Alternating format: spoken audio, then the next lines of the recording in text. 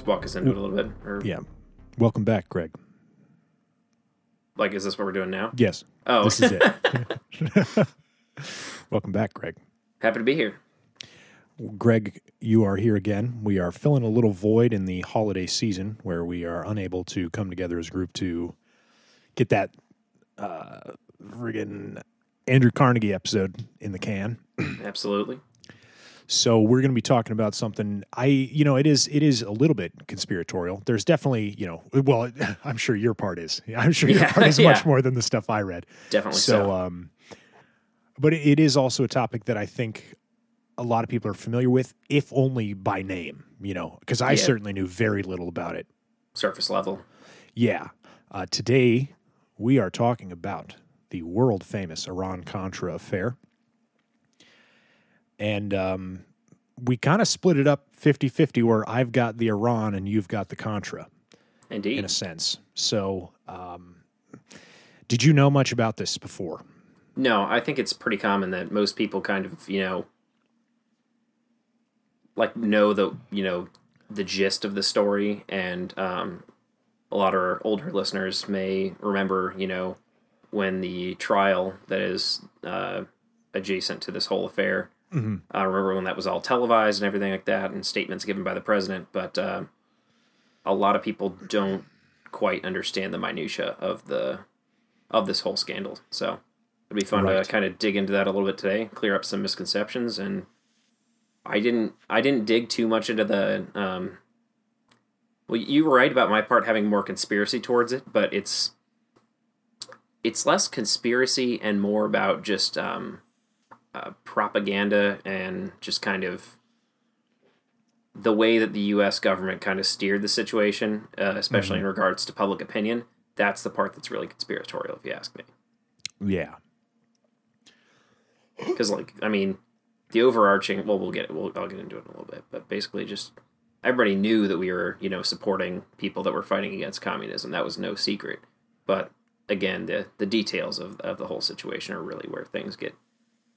Yeah, and if we could maybe sum it up in a few sentences here, this is just to, if you have absolutely no clue what's going on, in a basic sense, how would you describe this situation? Nicaragua had a revolution in 1979 that overthrew their U.S.-backed dictatorship government, and it was a socialist uprising. So they installed a communist government. The Reagan administration didn't like that very much, so they started supporting anti-government guerrillas. This continued throughout the 80s, even after the U.S. Congress outlawed the support of these groups by the U.S. government, and to continue funding them, the U.S. government basically tried to kill two birds with one stone and attempted to get hostages in Iran released by selling weapons to Iran indirectly and using that money to then clandestinely fund the Contras. That's pretty much the whole story summed up into one. Yeah, and that's exactly what I was looking for. Yep. Even summing it up that much, that's still pretty wordy. It is kind of a complicated scandal. There is, and I'll be getting right into this shortly, but it is kind of confusing how, Iran comes into this, and that's part of the reason it's so funny that this whole thing happened was it was pretty much right on the heels of the U.S. embargoing Iran for arms sales. Which is a big part of why it was so embarrassing when this all came out. We were publicly championing the cause of preventing arms sales to Iran. And then here we are skimming a little off the top from the sales that we're doing. Exactly.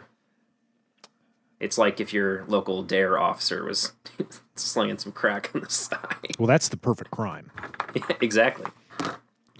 But, do you want me to take it away and just kind of get into the background of this whole situation? Or? Sure, if you want.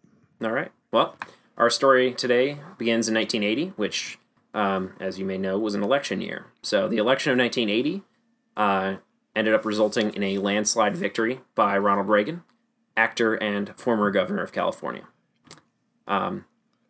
As we have already talked about, we'll specifically be talking about the Iran-Contra affair, which is a political scandal that took place during Reagan's the scandal itself really broke during his second term, but it all kind of brewed throughout his first term.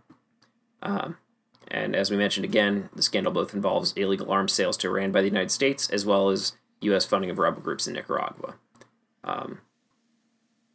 So, if you're unfamiliar with Ronald Reagan and his politics, first of all, go ahead and do a push-up and get that rock you've been living under off the top of you. No, I mean, it's obviously we're, 40 years past when all this is going on, but Reagan is still very much, I don't know if I'd say, respected by the people that, are of the same political mindset as him. He's a very much a the boomers' hero. Sure, we'll call it that. Yeah. So in the 1980 election, Ronald Reagan ran on a platform of anti-communism, tax cuts, deregulation, and building up the U.S. military. The incumbent, Jimmy Carter, was a Democrat that had served from 77 to 81. It was a fairly progressive president, but many people in the country were deeply unhappy with his presidency, at least as far as there were some people that were, not fans of like his civil rights, type legislation that he enacted. But a bulk of the distaste towards his presidency kind of focused around a few things. One was the stagflation economy. So that's basically, to sum that up, it's a situation where your country is experiencing inflation and also a stagnant economy. And the problem with that is like trying to address inflation while you have a stagnant economy. A lot of the things that you would do to try and stimulate the economy may end up potentially resulting in even more unemployment, which or to curb inflation. To curb inflation, you might affect unemployment, which, in turn makes the economy worse. It's kind of a sticky situation. Sure. So very delicate. Yeah. The Carter administration did kind of inherit that economy, but they didn't. A lot of people saw his administration as not doing enough to take care of that problem. There's also the energy crisis of 1979. So a lot of people kind of remember Carter as the guy who told you to wear sweaters inside and turn down your heat to save energy. And then there was the also resulting recession of 1980, which people were less than happy about. But the one that the piece of this, or the people's distaste towards his presidency that ties in most to our story is the Carter administration's response to the Iran hostage crisis, which they attempted military intervention, and that ended up resulting in the deaths of several dozen, right? I believe, like U.S. Marines or something. Yeah. Yeah, I'm sure you'll get into that more later, but just kind of filling out the background of this a little bit more. So, real quick. Sure. It's kind of incredible that Jimmy Carter's still alive. Yeah, he's an old dude, right? Like 90-something? 90-something? Yeah. Yeah. I'll find out the exact age real quick. Okay. Well, while you're doing that, we'll start talking a little bit about the Reagan Doctrine, because that's another piece of 96. 96. Jeez. Whew. So another piece of policy that Ronald Reagan ran on was something that he called the Reagan Doctrine, which we really can't start getting into the scandal without talking about that. So the Reagan Doctrine was a stance taken by the Reagan administration that communism and capitalism cannot peacefully coexist, and that we must do our best to root out communism throughout the world to the best of our abilities. So Reagan stated in his February 1985 State of the Union address the following: "We must not break faith with those who are risking their lives on every continent from Afghanistan to Nicaragua to defy Soviet-supported aggression and secure rights which have been ours from birth." So, if you notice, specifically mentioned Nicaragua in there. which again we'll dig into here in a second. But the whole idea behind the Reagan Doctrine was to thwart Soviet influence throughout the world, but most particularly in countries that were at conflict, where communism was likely to take hold or already had taken hold. This was like a centerpiece of U.S. foreign policy throughout the 1980s, and really only ended with the fall of the Soviet Union in 1991.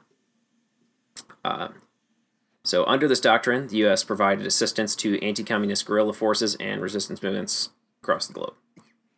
But today, we'll specifically be talking about how that policy was applied to the case of Nicaragua, as mentioned in that quote there, a Central American nation that, at least once Reagan took office, was run by the Sandinista National Liberation Front, which will be abbreviated throughout the rest of this podcast as the FSLN, and the members of this organization were known as Sandinistas, another term you'll probably hear several times throughout me talking here. Sure. So, to give a little background on Nicaragua, as mentioned before, they were ruled by a U.S.-backed dictatorship, which was the Somoza family, and that dictatorship ruled from 1936 to 1979, when it was overthrown in the Nicaraguan Revolution, which was led by the FSLN. The Nicaraguan Revolution was like pretty much a perfect example of the types of situation that the Reagan Doctrine was meant to apply to. And the fact that something like the Nicaraguan Revolution was happening so close to the U.S., because Nicaragua is really not that far away. It's I'm not sure if it's the country that's directly south of Mexico, in Central America, but it's one of the first couple in the string there. So right, definitely communism popping up in your backyard, not something Ronald Reagan was too fond of, to say the least. So while the revolution in Nicaragua was successful, in 1979, a resistance movement was formed as early as 1980, so 1 year after the revolution had taken place. So this counter-revolution resistance movement, this resistance movement was known as the counter-revolution. Well, in Spanish, Contrarrevolución, which was often shortened just to Contra, so the very beginning of that word. So that's generally the name that these groups decided to take on, was the Contras. So many of the initial members of the Contra resistance group were actually former members of the Somoza regime's National Guard, which really should not come as much of a surprise, considering the fact that the FSLN was probably none too fond of the old military guard, once they got into control. But many more would end up joining in the fight against the FSLN throughout the ongoing war, throughout the next, would be about 10 years or so. But in particular, the people that joined the initial Contra groups were largely ethnic groups that occupied the Mosquito Coast region of Nicaragua. That's a real unfortunate name. What's interesting is it doesn't have as much to do with mosquitoes as you might imagine. There's a group of people there that's known as, it's spelled a little different, but it's basically mosquito. Okay, well then I will shift. That's an unfortunate name for those people.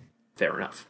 I imagine there's also an abundance of mosquitoes in that area as well, being Central America. But anywho, so these ethnic groups that occupied that region were pretty staunchly set in the fact that they wanted autonomy, and to a degree that was completely unacceptable by the FSLN, as you might imagine. So this ended up leading to the FSLN forcibly removing many of these people from their homelands and putting them elsewhere, which certainly only fanned the flames of this conflict, and largely ended up resulting in kind of the public opinion in Nicaragua shifting from largely supporting the FSLN and Sandinista government to a much more divided situation, where more and more people were kind of supporting the Contras, counter-revolutionaries. So, upon taking office in 1981, Ronald Reagan almost immediately cut all U.S. aid to the Nicaraguan government, which, of course, at the time was the Sandinista government. Yeah, so expected. Yep, pretty obvious move for Reagan to do. But then on the 6th of August, 1981, he signed into law. Birthday. Good to know. Sorry. That's the day we bombed Hiroshima. Sorry. Go ahead. Sorry. Also interesting. So on the 6th of August, 1981, he signed into law National Security Decision Directive Number 7, which authorized the production and shipment of arms to Nicaragua, but did not specifically authorize their deployment, which I find interesting because I don't think that ever got legally approved, like in writing of any kind. But this directive authorized, excuse me, I already read that line. On the 17th of November, 1981, Reagan then signed into law National Security Directive 17, which authorized covert support to anti-Sandinista forces. And that's pretty much the point at which the armed conflict in Nicaragua really started to pick up steam, which started to really destabilize the region. As a result, the FSLN kind of started pumping up their military activities as well, including increasing military spending to the point at which more than half of the country's annual budget was going towards military spending in the war effort. Good Lord. Yeah. Imagine what that would look like here. That would be insane. Yeah. So many trillions of dollars. But with the CIA backing, the Contras were actually doing quite well with their efforts. And by 1982, they actually started carrying out assassinations against members of the Sandinista government, only a year after our beginning of our support. By 1983, the Contras had launched a major offensive effort, including laying mines in many of Nicaragua's harbors, believe it or not. Like sea mines, like at the bottom of the harbor. The purpose of that would be basically to prevent arms shipments from coming into the country, because all the Contra arms shipments were pretty much coming in the form of airdrops. So they're just flying planes real low over and dropping boxes out of planes. Whereas the Nicaraguan government was getting, ships coming into harbor, unloading, that kind of thing. So I also did read something that basically indicated that the mines that they put down really weren't designed to actually sink ships. They were pretty much just noisemakers. Because apparently to most militaries, like military strategy pretty much dictates that once you figure out that a harbor has been mined, you just don't go there anymore. You just stop. Right. So I think pretty much they, it was just kind of a thing for a facade, where it's like, it's like a barbed wire fence, basically. Exactly. It's just kind of like yeah, exactly. So, the U.S. also kind of helped with that endeavor. They placed a full trade embargo on Nicaragua around the same time as they started putting mines in the harbors. So while many Americans accepted or even supported the Reagan administration's efforts to assist the Contras, many other people in the United States were concerned by reports of some of the tactics that the Contras were using and crimes that they were committing in their fight against the Sandinistas. So some of these tactics included terrorist attacks as well as many human rights violations. And these were not isolated incidents, I should note, but they were rather an integral component of the tactics that the Contras used in their fight. The Reagan administration publicly attempted to downplay some of the human rights abuses and things like that they were doing, but privately they were encouraging the rebels to attack civilian targets, which nice, yeah, great move. Always a major winner in the public eye. Absolutely, attacking civilians. But yeah, a lot of people describe what the Reagan administration did as white propaganda, which is basically propaganda that doesn't claim to be anything else. Just like transparent propaganda, basically.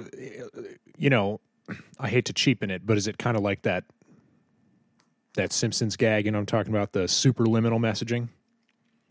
No, but that sounds pretty much like exactly what's going on. Yeah, just like, the Navy recruiter leans out a window and shouts at Lenny, "Join the Navy."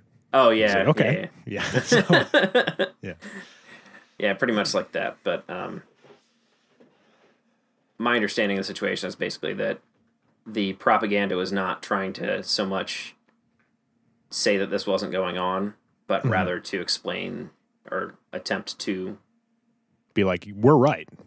We're doing this and we're right. This is going on, but it's, for the greater good, basically. Yeah. Is kind of the argument. So the reasoning behind many of the terrorist attacks carried out by the Contras is basically due to the fact that a variety of the reforms that were put in place by the Sandinista government actually were decently popular with the Nicaraguan public. So the Contras thought if they did their best to interrupt these programs, they work, they wouldn't work nearly as well, and people would stop liking them so much. Some of these attacks that the Contras were carrying out against civilians included attacks on healthcare facilities and schools, which doesn't exactly look great in the public eye, which is part of the reason that the Reagan administration had tried so hard to kind of whitewash the whole thing a little bit. The Contras also committed many kidnappings, murders, rapes, extrajudicial killings, many of them being civilians, and also forced disappearances, which seems to be a pretty common thing in Central and South America, at least during the latter half of the 20th century. These activities were seen by the Contras as part of the low-intensity warfare that the Reagan Doctrine prescribed as a way to kind of disrupt social structures and gain control over the population. As you might imagine, the opposition to the continued U.S. support of the Contras grew over time as more of these reports of abuses by the Contras made their way into the public eye in the United States. Which leads us to the Boland Amendment. Have you heard about the Boland Amendment, Kane? A little bit, yeah. I'm sorry, were there two? Were there two of them? There were two Boland Amendments. It was kind of updated, because a lot of it's like basically stuff that's injected into the like House Appropriations Bill. So they kind of had to keep doing it year after year. So the opposition to the U.S. support of the Contras resulted in a series of U.S. legislation, as we had mentioned.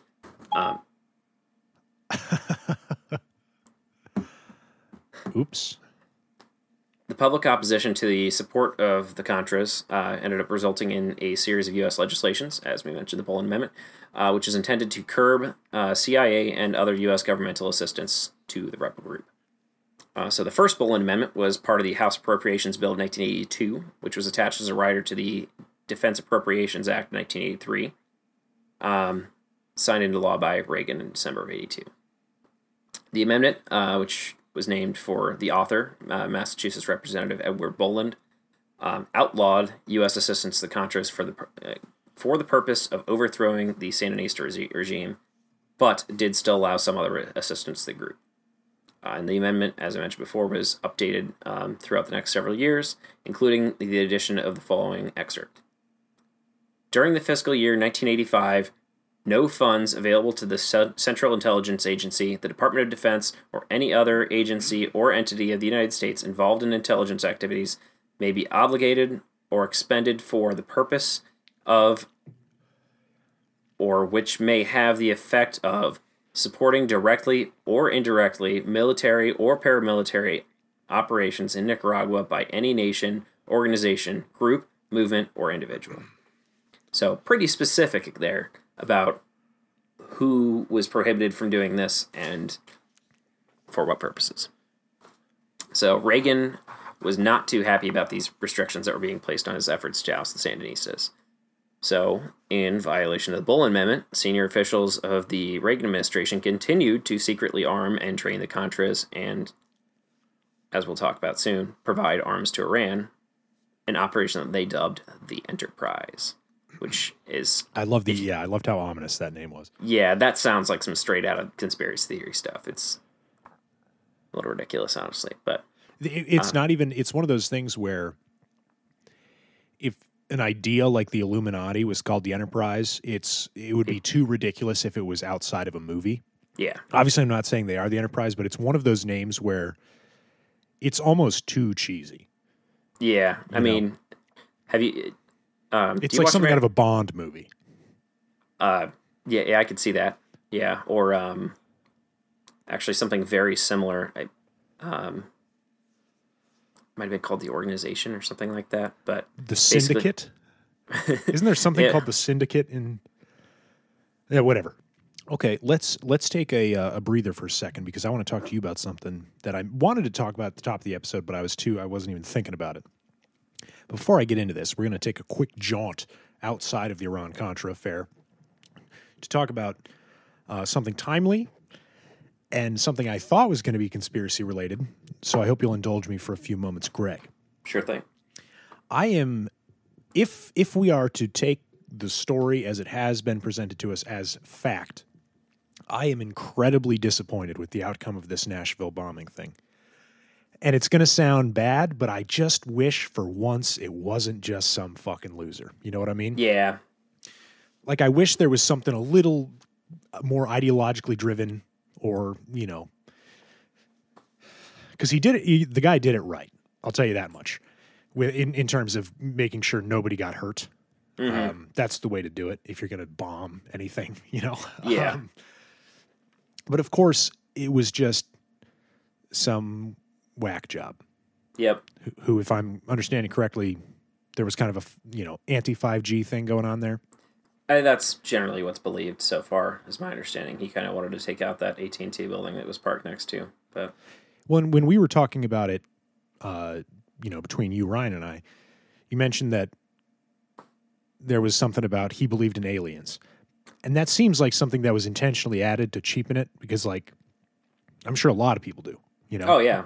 I mean, it was just something I had read in one of the articles I was reading about it where, like, somebody had said something about, like, believing in aliens is by no means a conspiratorial or crazy thing to believe. Like, lots of scientists believe, or at least believe the possibility of aliens are out there. But sure, but even then, I bet, there are probably a bunch of normal people who think maybe we've had contact that aren't, crazy. Yeah, it's... Maybe, if you think that there are aliens that are controlling the U.S. government, maybe that'd be a different story. But, like, believing in the existence of aliens is not something that, should make you be labeled crazy. But, it sounds like, I know that his girlfriend, like, reported him to the authorities saying he's making bombs in his trailer. Go take a look. And his attorney, like, tried to get the police to investigate, too. But basically, they just didn't have any legal grounds to go investigate. They couldn't get I don't know if they tried to get a search warrant or not, but they just didn't take it seriously. It's probably hard if it's just like hearsay, basically, that you're making bombs. Yeah. I'm sure they would need some sort of like evidence of purchasing of materials or something to get the warrant. But and they apparently local police there reached out to the FBI. Didn't have any records on him. They didn't really have anything they could go on, but we're just really lucky that he, didn't want to kill people because it seemed like he not only... I wouldn't even call it slipping through the cracks. People try to report him, Mm-hmm. But I guess in my hope, now that I'm remembering that people listening to this have not had the conversation that you and I had, Greg, mm-hmm. there was the possibility that, and I don't want to get too into this because we might even talk about this on an episode, but there's something called Room 621A. Is that the number? I believe so. I haven't read much about this. You definitely know more about it than me, but it's basically a place where a whole bunch of main trunk internet lines go through a certain building in New York City. Sorry, 641A. 641. There we go. It's in San Francisco. Oh, okay. And it's the main AT&T hub where the NSA taps into things. Yeah. But declassified documents from 2014 showed that there were actually multiple of them. Mm-hmm. And so there was kind of thought that maybe this Nashville AT&T thing was one of those hubs. Yeah. And that this might have been one of those, somebody who's trying to affect that, basically, or send a message, I guess. Mm-hmm. But of course. Just 5G. 5G. Yeah. Okay, so that's enough of that. Yeah. Let's talk about Iran. Sure. And it was quite the pressure cooker in Iran. Not that that really has any bearing on the situation, but it just so happens that things were getting a little steamy over there in Iran because the Iranian Revolution was happening. And I'm sure if any of you listening used to browse or continue to browse Reddit, I feel like there was a period of time where it was like once every 3 months, I would see a picture on r/oldschoolcool or something of what Tehran looked like before the Iranian Revolution. Yeah, it was cosmopolitan as could Yeah. be. It was like looked like London in a lot of ways. Basically. Yeah. And so the Shah of Iran, that's the leader, the king at the time. Yeah. Shah Mohammad Reza Pahlavi was the last Shah, and so he is pretty much just known as referred to as the Shah. Yeah. And that was however tenuous the ties are, he was the last in the Persian dynasty, Persian like rule of kings, basically. It was like 1,500 years or something crazy like that. Yes, it was. It started with the establishment of the Median Empire by Medes in 705 BC until the deposition of the Pahlavi dynasty in 1979. Was one concurrent line of kings. That's crazy to think about. And, of course, what ended up happening is there was a lot of support for a name I'm sure you've heard at some point, the Ayatollah Ruhollah Khomeini, his big thing was a pan-Islamic state. That was the big thing he was going for. In 1979, he gets put into power in December 1979 as the head of the new Islamic Republic of Iran. Now, sorry, Greg, do you think we should get a little more about... No, it's really not that important, right? Just the revolution? Yeah, the actual intricacies of that. No, I don't think we need to go too depth in it, but I think it is important to note one of the most interesting things is that, like, most revolutions happen when, there's some sort of economic crisis going on or some sort of external factor pressing on the country for change to happen, And this was almost the opposite. Yeah, pretty unique. They were, like, a relatively prosperous place, and even more so, like, the opposite of this happening would be more likely, where, like, a country that has, like, super repressive views on, like, personal liberties and things like that, and like religious freedom. Usually the opposite would be going on, where like people would want to open things up. But this was like overthrowing a government to shut things down and make things more religiously repressed, which is a rarity worldwide. Certainly.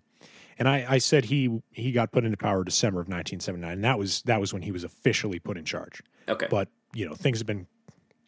people have been supporting him for a while. Yeah. And in November of that same year, 1979, we had a little something called the Iranian hostage crisis. And what's going on there is there was a group of students who some thought it was going to be a peaceful protest. There's like differing accounts. Some people have said that they went in there with the intent of taking hostages. Some people just wanted to like scare the embassy. Some people just thought it was going to be a peaceful protest. But what ended up happening was a group of several hundred students in Tehran, people, late teens, early 20s, college students, armed themselves and stormed the embassy. And what ended up happening was 65 Americans were taken hostage in the embassy. And, they're all kind of supporting Khomeini. And Khomeini was very anti-American, and it was kind of the perfect time for that because, like you said, there was the stagflation. Carter had some misses, and we're also it's important to remember, we're just a few years off losing the Vietnam War.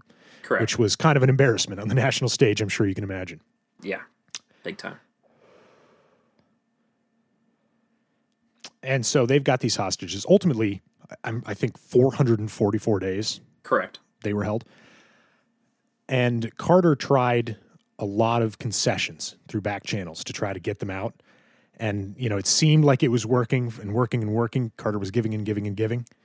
But eventually even Khomeini himself stepped in and was like, no, not, we're not getting them out. So they decide to, they being, Carter and the, tip top of the American government, they decide to say A-OK to a special forces operation mission that failed spectacularly. And it wasn't so much that they lost, like it wasn't like a battle and they lost the battle. There were a lot of technical gremlins, basically. It was kind of poorly planned and poorly executed. And a lot of that problem was with the helicopters. Because it was a helicopter in, helicopter out exfiltration type mission. Mm-hmm. But they ended up having to juggle around fuel. They had to stop mid-mission to take fuel from one helicopter to give to another. And they had, fuel tankers. One of the helicopters actually struck one of the tankers with its rotor. Oh, no. And that's where 8 people died. That's the deaths that you were mentioning previously. Mm-hmm. And the mission was just scrapped, and they evacuated the forward operations base they had. And that failure, basically the U.S. had to concede on a lot of points they had already made, and they had to unfreeze some assets that they had frozen, and the hostages were moved out of the embassy, so it was kind of like, well, now we just don't know where they are. Yeah. And another mission of that type would be impossible. And again, this is coming in 1979, so towards the end of the Carter administration. Yes, and it is a result of this where Carter places an embargo on the sale or trade of arms with Iran. Mm-hmm. And funnily enough, prior to this, the U.S. was where Iran got most of their weapons, parts for their weapons. So it was kind of a big hit. However, I know that the U.S. kind of tried to rally up other countries to do the same to end arms sales to Iran, and had limited success doing so. Even with the Khomeini government, the Iranians were also embroiled in a war with Iraq. And as I'm sure you can guess, the heart of this war, as with most disputes in the Middle East, was a border dispute largely. Because, there was hundreds of incidents that both countries considered, what would you call that? Invasions. Yeah, in a sense, violations of what they took as their borders. Border incursions, I believe is the word. Okay, yes, that's a good one. And tensions were also high between the two because Khomeini was saying, we're going to take this Islamic government and we want it to be a pan-Islamic, we're going to go everywhere where Islam rules. Mm-hmm. And he specifically encouraged the people of Iraq to overthrow their Ba'athist government, mm-hmm. which is a similar kind of thing, but instead of wanting a unified Islamic government, they wanted a unified Arab government. And so, the Iraqis didn't like that, obviously, those in power. And so they took that opportunity to maybe try to weaken the Khomeini and his Islamic ideas. And they also wanted to take that opportunity to maybe become the big power in the Middle East, because prior to that, Iran was, because of how close it was to Israel and the United States, it was just a very, economically powerful and involved in the world community, much more so than some of the poorer Middle Eastern nations. Mm-hmm. And so, amidst an armed conflict, Iran found themselves in needs of weapons and parts for weapons, I'm sure you can imagine. Now, this is, if we jump back to the U.S. a little bit, because this embargo is going on, and so in 1981, there is a group called the Senior Interdepartmental Group. And this is what I was telling you, Greg, I had to kind of look through an actual scanned-in PDF on the CIA website, mm-hmm. because I was trying to figure out what that was and who was in that meeting. But they had a meeting, and the consensus of that meeting was that the embargo was pretty ineffective because, like you said, a bunch of other Western nations weren't really willing to capitulate on the embargo. And also the other big player. Yes, because if we if we continue to embargo them, that could push Iran to go to the Soviets for help, which we decided was a big enough no-no that maybe we should, even though we don't want to just turn around and cancel the embargo and look like idiots, maybe we need to give them some weapons. And so, not that it's really important, but I did find out who was in this, the senior interdepartmental group. You can kind of guess based on the name, but everybody who was in this meeting was the Vice President, the Secretary of State, the Secretary of Defense, the Secretary of Agriculture, weird, Secretary of Commerce, the Attorney General, the head of the Office of Management and Budget, the head of the Council of Economic Advisors, the Director of the CIA, and the Director of the Office of Policy Development. Big list of big players. Yeah, that's everybody you want, right? Besides the president, I guess. Yeah. But now, despite thinking they should give Iran weapons, they definitely still saw Khomeini as a threat, not only to just the Western kind of foothold in the Middle East, but it would continue because he wanted to carry the revolution on to Iraq, Kuwait, Saudi Arabia, and basically all of the other Gulf states. So to kind of double down on the embargo in the, kind of razor thin public sense of doubling down on it, they launched something called Operation Staunch. Which I think is a really funny name for an operation.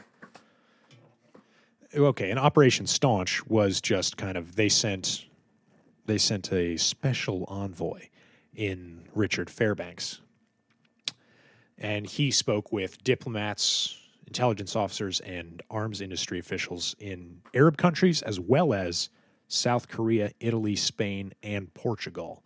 And the whole intent was to try to say, maybe don't sell to these guys. And that was all under the guise of trying to stop Hezbollah, which was that, the group that's they was sponsored by the Iranian government, basically state-sponsored terrorists. And it is right around this time, chronologically, where what Greg had talked about earlier starts really kicking off, I believe. The Contra. The Contra thing, yeah. Yeah. Where all of this is right around the same time, because the whole Contra stuff starts happening, like, literally the Nicaraguan Revolution was in 1979, as well as the Iranian Revolution. They occurred in the same year, so a lot of overlap time-wise with a lot of what we've been talking about. So investigations a little bit down the road kind of showed that 1981, this is right after the launch of Staunch, is when the arms sales technically started moving around. And I'll get into this a little more, but it's through using Israel as an avenue, basically, to do this. Yep. And it's around this time that these arms shipments actually started because, the U.S. wanted money. And Israel, not only just being an ally of the U.S., they also wanted to kind of keep the Iran-Iraq war going, to keep those two occupied with each other. And, keep their efforts off of Israel, basically. The Israeli government is not very popular with the rest of the Middle East. Understatement of the century. Yeah. So anything they can do to get some heat off their backs, they're going for it. Yeah, and also, in 1979, the strength of Israel had really picked up, but they still weren't nearly as much of a superpower as they are today, in the region. So,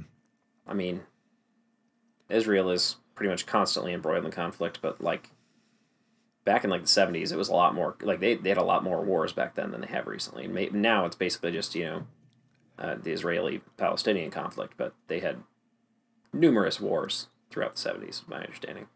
And there was the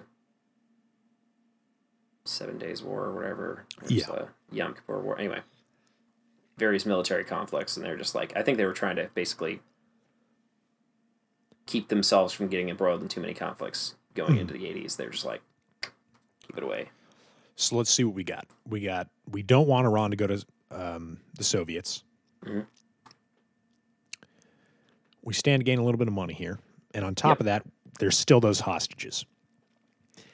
And despite being dissuaded out of certain things or, attempted to be dissuaded, Reagan had a lot of hangups on if he missed a chance to get the hostages. And they had some back-channel communications with the Iranians through Israel, because a consultant for the National Security Advisor, a guy by the name of Michael Layden, reached out to somebody he had already had fairly close ties with, the Israeli Prime Minister Shimon Peres. And it was through them that they kind of figured out that Hezbollah might be willing to release the hostages if the U.S. gave them the weapons they wanted. Mm-hmm. And the Americans believed that this guy, I love this guy's name and nickname, Okay.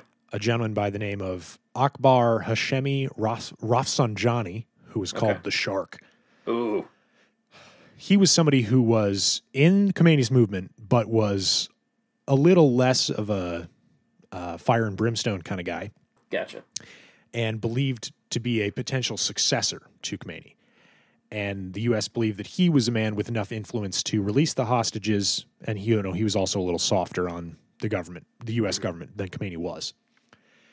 And Reagan painted the picture kind of that through Rafsanjani, he was selling weapons to a group of moderates. This is how he kind of pitched it to his counsel and all that. Yeah. Obviously, the Walsh Commission later showed that he was pretty much selling directly to Khomeini. Yeah.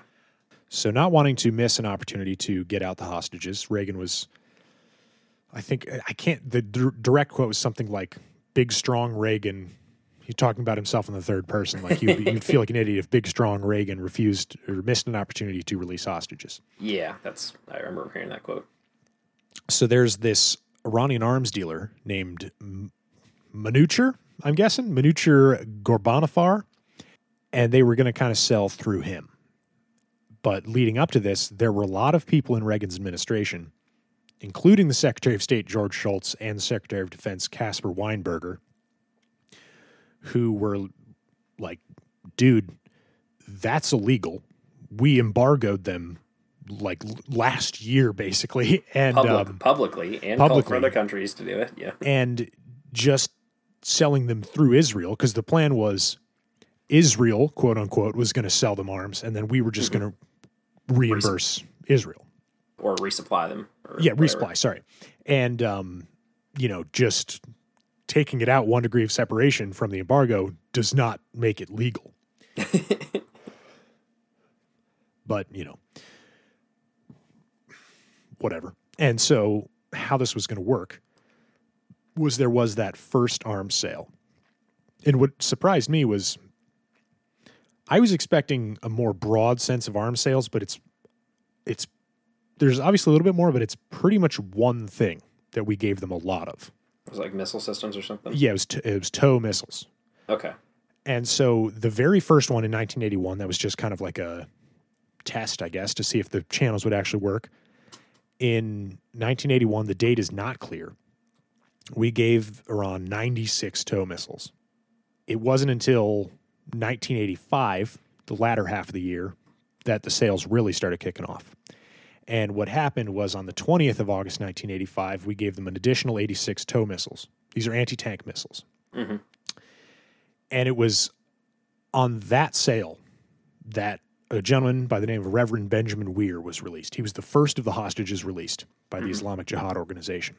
And what was going to happen was every time we gave them weapons, Israel was going to airdrop it to them. And every time there was an airdrop, they were going to release a hostage. So I don't even know if it's important to list the dates, but I'm just going to go right down the list of the sales. And this is ranging from the 20th of August, obviously, to the 28th of October of 86. Okay. And so that first one was 86 TOW missiles. In the 14th of September, 408 more TOW missiles. My birthday. Hey, whoa. Nice. 24th of November, 18 Hawk anti-aircraft missiles. Mm-hmm. In February of 86, a total of 1,000 TOW missiles. 24th of May, 1986, 508 TOWs, 240 Hawk spare parts. 4th of August, 1986, more Hawk spares, and the 28th of October, 500 more TOW missiles. And that's TOW, all caps. Yep. It's an acronym. Yep, they're wire guided. Really? Yep. So basically, the rocket fires a wire still connected to the rocket when it goes out, so you can basically steer the rocket while it's in midair. Impressive. They're very cool. They were pretty high tech back then. Yeah. So is that a less advanced version of like the Javelin? Yeah, basically, like now that we have modern like wireless networking and things like that, basically there's ways to control missiles. There's no need for the wire anymore now that we're wireless. Radio controlled, essentially. Okay. Is how a lot of newer ones work. But back then they didn't. I think the issue is mainly like miniaturization, because we obviously had stuff like ICBMs that we could steer the individual MIRV like reentry warheads. We could steer those towards direct like individual targets, but those are obviously quite a bit larger than say a missile that you're shooting off the back of a tank or a truck or something. Now there's one name I've been a little hesitant to mention. Okay. And it's the National Security Advisor, Robert McFarlane. Mm-hmm. And he had been pretty against this with, the Secretary of State and Defense. He was also, he was one of the main three, basically, that were trying to tell Reagan he can't do this. Mm-hmm. And he was against it the whole way through. And before any of the sales, and by that I mean the ones in 85, mm-hmm. Before those, he tried to himself go to Israel and try to get channels with Iran to just see if, just like, hey, can we just let the hostages go? We can, put this whole thing behind us. Of course, it didn't work. Yeah. I'm sorry. He actually went to London to do this, but okay. Regardless. In the midst of these sales, he decides to step down from his post. And it is once he resigns, and I'm not going to claim that it's because he resigned, but on the day of his resignation, somebody comes to the interim National Security Advisor with a little idea of his. And this is a gentleman by the name of Colonel Oliver North. Mm. So, Ollie. Greg, what do you think that idea was? Let's not only sell all these missiles and stuff to Iran, but now that we can't fund the Contras anymore, ostensibly. Right. Publicly or, on the record, we can't. Basically, we got two situations where we can't do anything public there on the record. Why not, as I mentioned before, kill two birds with one stone? Mm-hmm. Basically, sell these weapons illegally, take the proceeds, send it to the Contras. If you don't get caught, it's a great idea. If you do get caught, it's a national embarrassment. Yeah. Yes, exactly. And that's precisely what ends up happening. Yeah. But they don't get caught immediately, so. Correct. Now, do you have much more on the whole missile shipment stuff, or do you want me to start diving into my last remarks here? So, basically, on the 3rd of November, 1986, there's a leak from a man by the name of Mehdi, M-E-H-D-I, Hashemi, who is a senior official in the Islamic Revolutionary Guard Corps. He leaks this information to the Lebanese magazine Ash-Shira, right? Yeah. Which exposed this whole, sell weapons and then move the money back to the Contras arrangement. Again, that was on the 3rd of November, 1986. So this was the first public report of the deal with Iran, which pretty much led to blew the top off this whole scandal. So there's actually, I found a little footnote in a couple of the articles I was reading. There is actually some speculation that this leak actually may have been orchestrated by a covert team led by Arthur S. Moreau Jr., who was the assistant to the chairman of the United States Joint Chiefs of Staff, basically fearing that the whole scheme had grown out of control. Largely just due to the scope of the numbers of missiles being shipped and. Oh, so you're saying he was kind of a whistleblower, he was trying to kind of basically let's leak some information out there, get it in the public eye, and then find out what happens. But I don't think that's ever been conclusively proven. So, just something interesting I saw that was in one of those articles. The operation was only discovered after an airlift of guns crash-landed in Nicaragua, which was Corporate Air Services Flight HPF 821, which, who do you think operated that airline? If you listen to the last episode, I'm going to guess the CIA.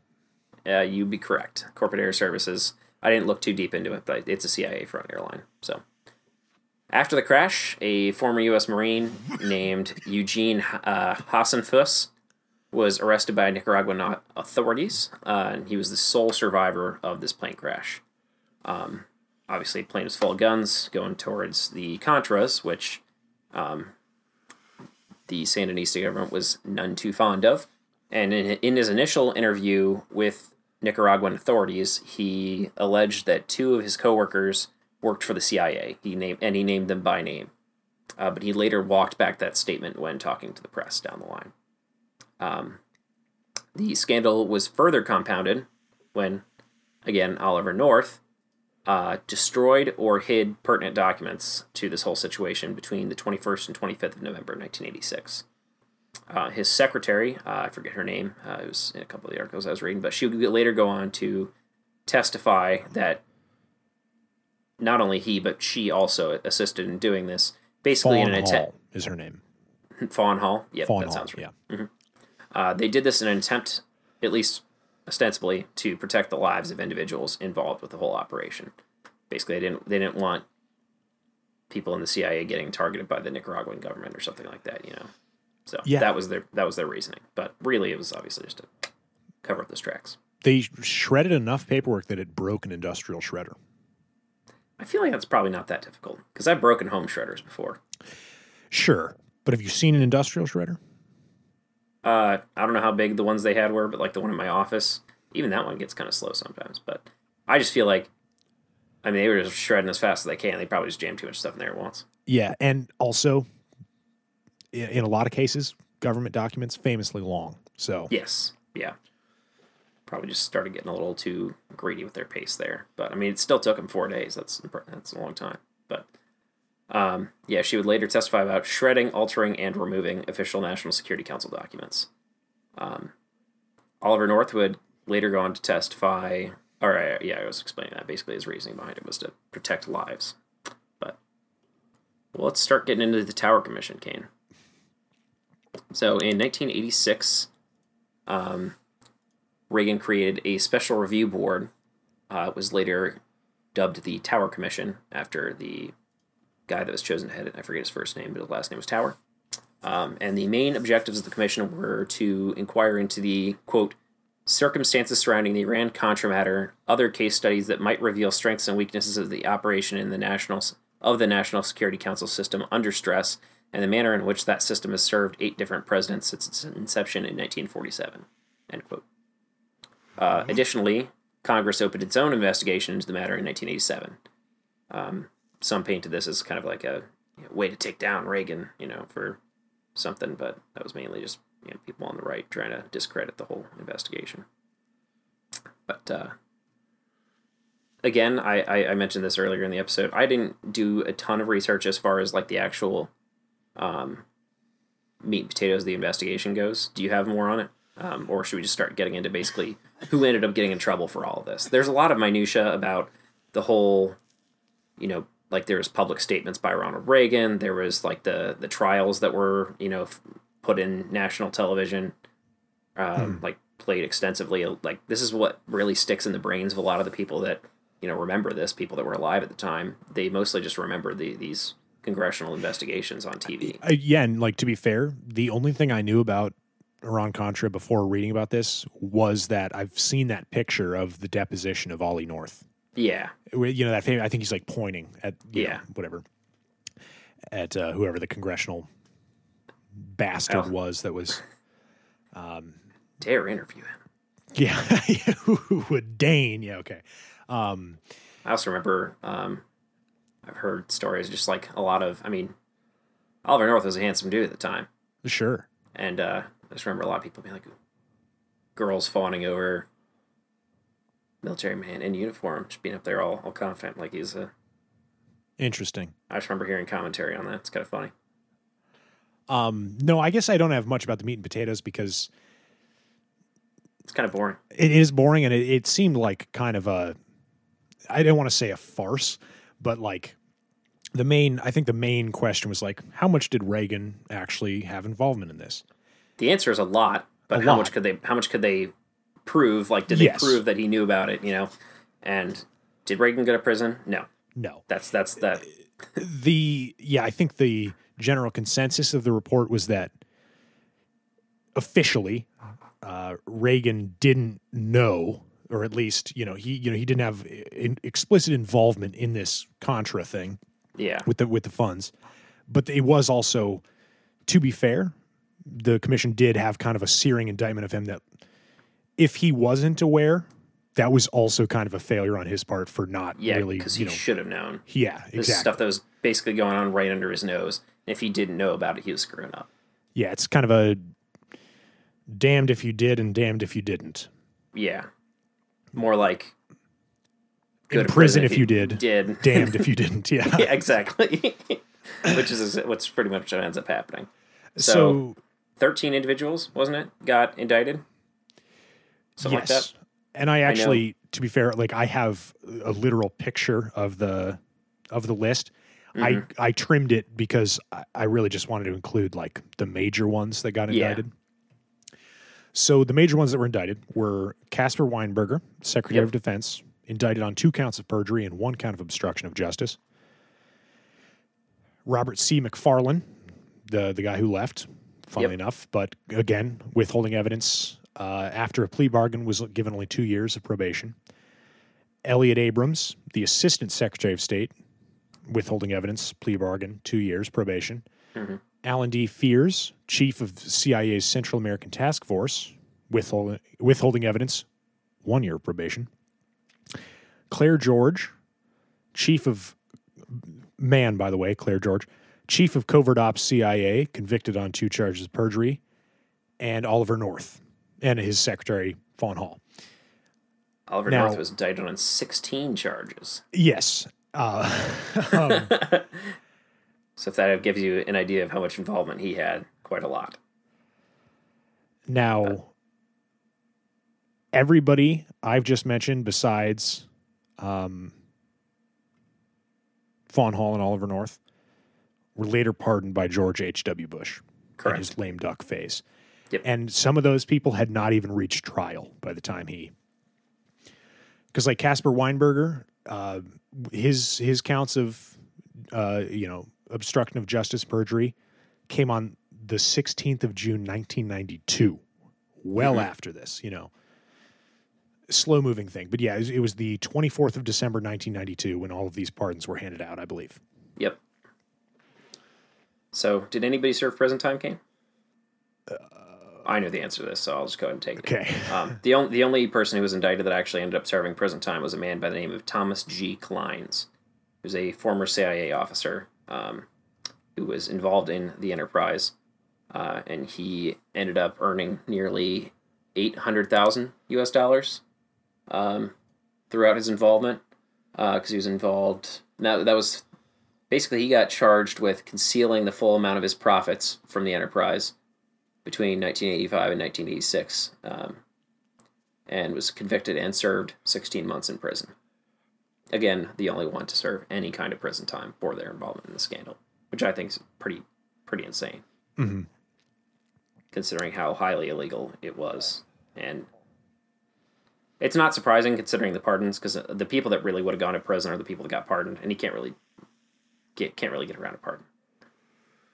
Yeah, that's basically the highest order of decree. Yeah. Pardoned by the president. Yep. Now, I want to mention something about Ollie North. Mm-hmm. Because he tried to get somebody else involved in this situation to clean up the Sandinista mess. So I'm not talking about not trying to skirt out of the legal troubles. Yeah. But... And I think part of the reason this stuck out to me so much was I was not expecting to see something that happened in August 23rd, 1986, reference an email. I think that kind of surprised me. Interesting. But Ollie North emailed the national security advisor at the time, the one who took over from McFarlane, the unfortunately named John Poindexter. Yep. And he said to Poindexter, "I've got this friend in Panama, somebody I've developed quite a relationship with, General Manuel Noriega." And he had correspondence with Noriega, and they had agreed, Oliver North and Manuel Noriega, that if the U.S. was willing to, quote, help clean up his image, Noriega would, quote, take care of the Sandinista leadership. So didn't end up panning out, but some choice words there. Yeah. And so, Greg, I got to be honest, I feel embarrassed for throwing back to you because I guess I thought maybe you would have some sort of like wrap up on what ended up happening with the Sandinistas. Do you know? I actually don't. I mean, I know that a lot of the turmoil that happened then and the lack of respect for whatever government they've had there has kind of lasted, and that's why part of the reason the country is still pretty dangerous to this day. But I didn't see a whole lot of closure on that. But honestly, that's really kind of off the topic of what we're kind of covering. It really is, and that's it would be good if we had known that, but it's just I got so embroiled in reading about so much other stuff. There's so much to read about with this whole scandal. Exactly, there's a lot of it's really well documented, and like we talked about that nobody else will hear, like. We could have theoretically gone a lot more into what's going on with the Iranian Revolution, but yeah, that's a whole topic in and of itself. We're already at over an hour, and we've really seriously only covered the broad strokes of this whole thing.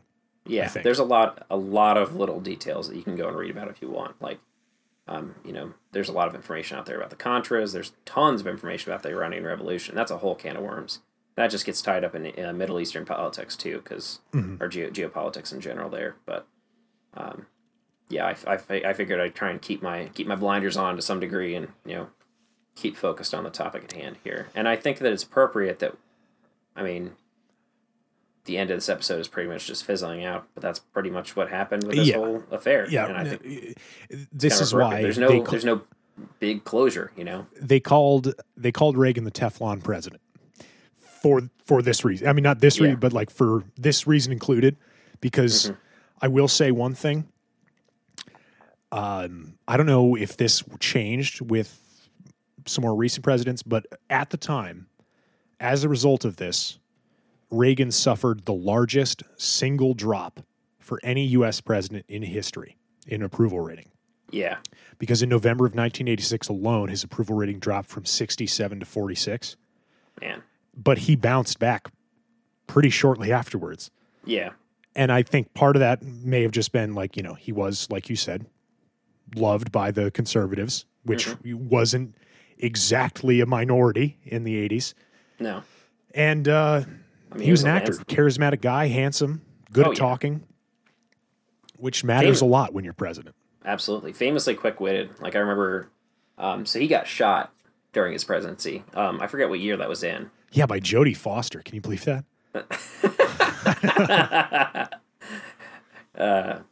For any of our listeners who don't know what's going on there, he got shot by somebody who wanted Jodie Foster to love him, right? Yeah, I think he saw Jodie Foster as a teenage prostitute in Taxi Driver, I think, and wanted to impress her and decided to shoot the president in kind of a, the character from Taxi Driver kind of move. Yeah. Wild. But something I just always sticks out to me when I think about Reagan is there's footage of he was at some sort of event maybe like 6 months after he got shot, because he lived, obviously, through that shooting. Like he's up on stage talking, and a balloon pops while he's talking.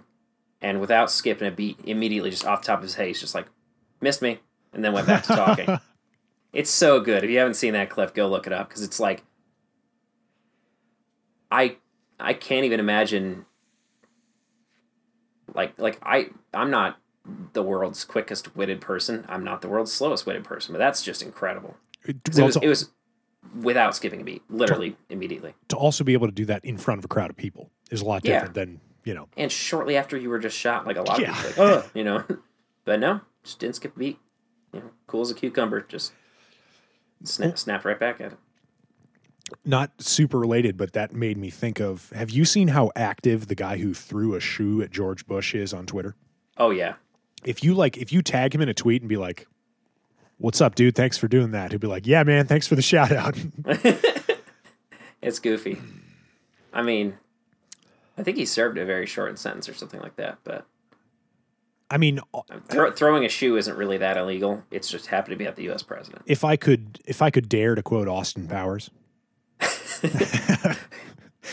who throws a shoe?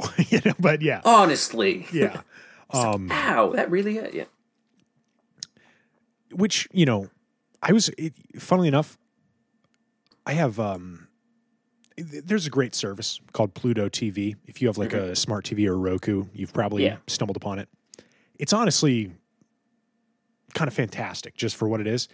And they have a channel on there that is 24/7 James Bond movies. It is just nonstop. Awesome. They just loop through them. And I just happened to watch like the last half of Goldfinger. Okay. And I just started thinking about surely Ian Fleming is to blame for writing this book, but Oddjob throws a sharpened hat. What a stupid character idea. It is a little bit weird. But I know that you could play as Oddjob in a handful of the 007 games, which I played extensively as a child. Yeah. I remember loving playing as him because you got to use that weapon and it was a one-hit kill. Yeah. It's pretty sweet. Okay, now like I said, we really only covered the broad strokes, and it is, for a podcast spinoff that is supposed to be about conspiracy theories, I think we've been a little light on the conspiracy side. Yeah. And this topic actually came up the day of recording earlier.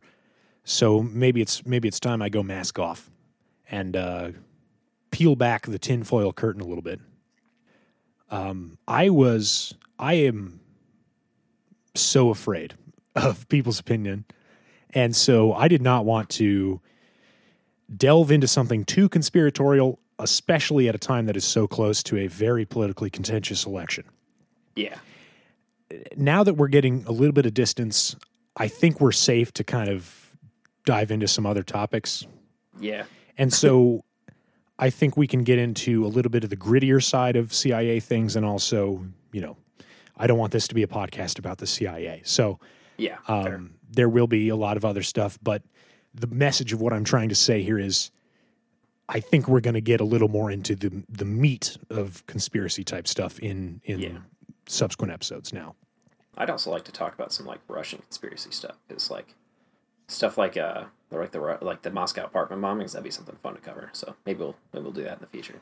I don't know if it's a conspiracy, but like I know one sentence about something in Russia, and did they not gas an entire movie theater or something of people?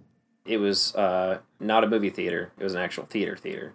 Oh, okay. Yeah, that was that was also in Moscow. It was basically they wanted to kill the terrorists that were in there because it was Chechen terrorists that had taken a bunch of hostages. Mm-hmm. I mean, the Chechens are usually the source of most domestic terrorism inside of Russia because Chechens are it is radical Muslims that. Greg, let's be real here. They're the ultimate villain. They tick all the boxes. Yeah. White, usually male, Russian, Islam. That's like the big four of evil dudes. So, Yeah, I mean, it's just like they do definitely fit the picture. And also are not, I mean, their other main huge hostage crisis that they did was in a literal elementary school. That sounds very bad. The Beslan school siege. And also another certainly one. Not winning hearts and minds with that one. No, and another big tactic of theirs that's actually... I love learning about like Russian military equipment and learning about their flak suits that they wear. Basically, a lot of Spetsnaz like operators will wear basically like suits that are completely cover like every inch of their body in armor, but it's only like soft Kevlar armor. And a big part of why they do that is because like when they do raids on Chechen terrorists' houses and things like that, a lot of times they'll rig explosives with a whole bunch of shrapnel to try and kill the Spetsnaz people. And so like a lot of their threats aren't coming from actual direct gunfire, but rather like shrapnel type stuff. And it's really interesting seeing like some of this armor is like a coverall suit weighs like 35 or 40 pounds. So you're running around with a ton of gear on. Yeah. But very now, interesting. Quick question: is Kevlar best suited for like bullet impacts, or is it pretty much a general? I guess in a roundabout way, I'm asking like, how effective is Kevlar against stabbings? So I think Kevlar is large. So like you'll see in Britain, you'll see police wearing vests.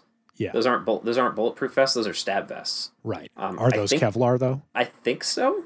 Okay. Is Kevlar fibrous? Is it? Yeah, strands of stuff. It's a woven fabric. Okay. But there's various materials you can use for armor. Most modern armor, like bulletproof armor, is not Kevlar because Kevlar is really only effective against like pistol rounds. And even then, armor piercing pistol like rounds have been developed. Usually specialty calibers like the Ruger 5.7, or well, not excuse me, the FN 5.7 Ruger. Okay, yeah. Ruger recently put out their own. Okay. 5.7 because basically up until recently the only two guns that would shoot 5.7 millimeter ammunition were the P90 and the FN 5.7, right? Which were intended to be a sort of you use them both, so you only have to have one type of ammunition for both of them. But those were specifically designed for like anti-terrorism missions because a lot of times terrorists are either not wearing armor or only wearing soft armor because hard armor is very expensive. Well, was at least, isn't now. But yeah, a lot of hard armor these days, like designed to stop like rifle rounds, it's ceramic. Yeah, my understanding of terrorists, and it's a pretty good understanding. It seems like they always wear camo pants, a blue button-up shirt, and a black balaclava. Terrorists win. Always, every single one of them. No, but I mean, a lot of terrorist forces in like the Middle East basically just don't have access to armor because it's expensive, hard to find, that type of thing. Money better spent on guns and bombs, probably, than... Yeah. And also, a lot of countries have strict controls on armor. Okay, hold on. I'm sorry. We could continue talking about this for a while. Maybe it's best if we stop the episode. We've already done the wrap-up, basically. So thank you for listening. Yes, thank you. And I think there will be another... I think we'll probably get the Carnegie one done before another one of these tinfoil, but I'm also chomping at the bit to do another tinfoil, to be honest. I'm definitely enjoying these. And I think the best part about doing this is just I get to learn about stuff that's like, basically I've known kind of fringe information on, but I've never gotten the full picture on like this. So it's a learning experience for me and for our listeners. So thanks for tuning in. Join us for our next episode of Tinfoil Adventure, probably, I don't know, a couple weeks from now, something like that. Yeah. So, yeah. And in the meantime, check out all of our other Armchair Adventure episodes. Andrew Carnegie. The Steel Man. The man. Wait, Man of Steel. Man of Steel. Steel Man? I don't know. Whatever.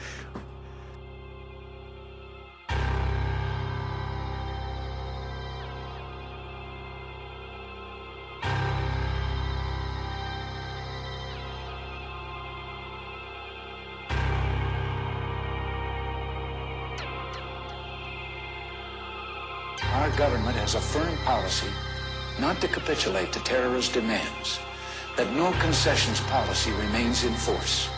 In spite of the wildly speculative and false stories about arms for hostages and alleged ransom payments, we did not, repeat, did not trade weapons or anything else for hostages.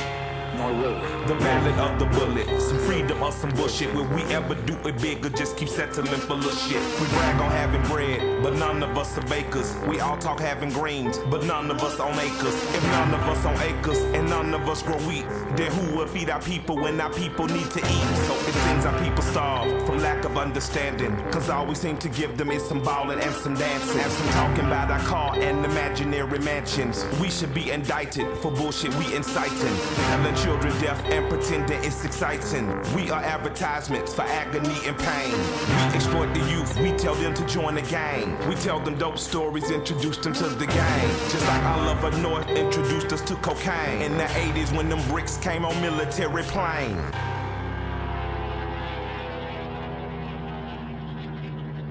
A few months ago, I told the American people I did not trade arms for hostages.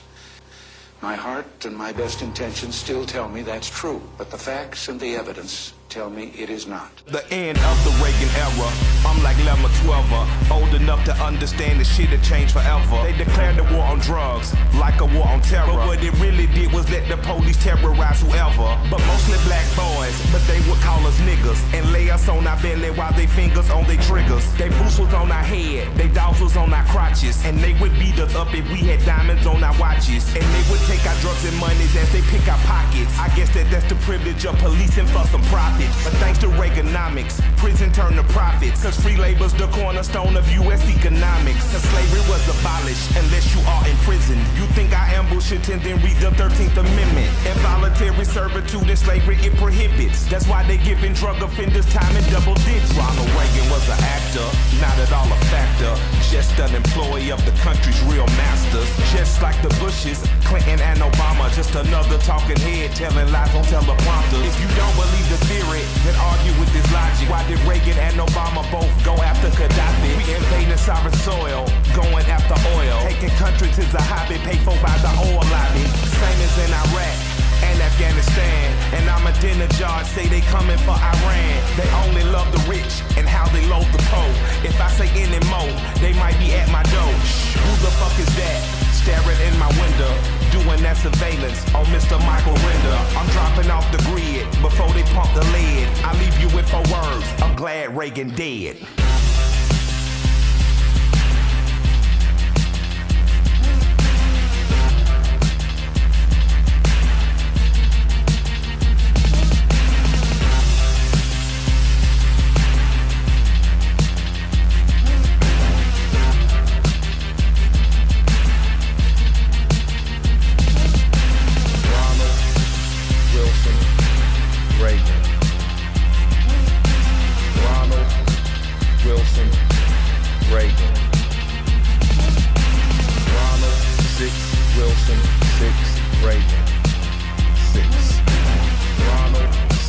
Wilson, 6, Reagan, 6, 6, 6.